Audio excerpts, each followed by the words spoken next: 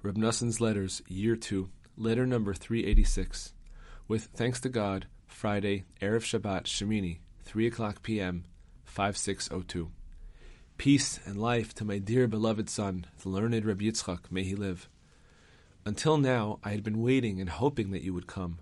What could we do? Heaven is delaying you. Then, just now, Reb David, may his light shine, brought your letter with the money for the redemption. May God have compassion on you and on me, and may he send you from heaven a full recovery, body and soul, among the other infirm of Israel. Amen. May it be his will. You can understand for yourself how terribly pained I am over this. Nonetheless, I was greatly uplifted, at least to see your letter informing me of your delay, as I had been waiting anxiously at least to receive some word from you. About this entire episode, too, we are compelled to say that everything is certainly for the best, and everything that heaven does is for the best. Even though we are being kept from acts of holiness, and you might also attribute this to some deficiency on your part, that you did not go up against the barrier with sufficient energy. Nonetheless, though, my dear son, God forbid that you should reproach yourself because of this, for God's ways are extremely exalted indeed.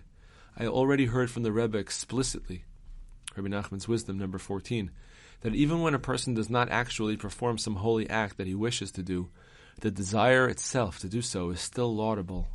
And while it is taught in the lesson, please let a double portion of your spirit rest upon me, in Likutei Moharan 1:66, that this desire alone is not enough. Would that our desire for God and His Torah were at this level at least. You have already heard a great deal about this from me. Thank God your desire is good and very strong indeed. What can we do? The Torah exempts cases of duress. I am now hoping that you will at least be able to come here on Monday, God willing, as you wrote. While I am in a great hurry to start on my journey, I will not leave before this coming Monday. I only hope that I will be able to leave Monday after midday, because I may be forced to stay until Tuesday, God willing. It is God who directs a man's steps. There is no time to continue any longer due to the holiness of Shabbat.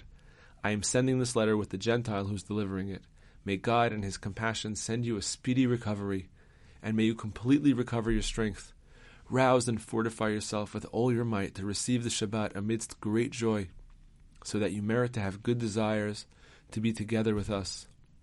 Salvation is in God's hands, that we will always be together, even when we do not see each other. For the bodies are far apart, and the souls are close together.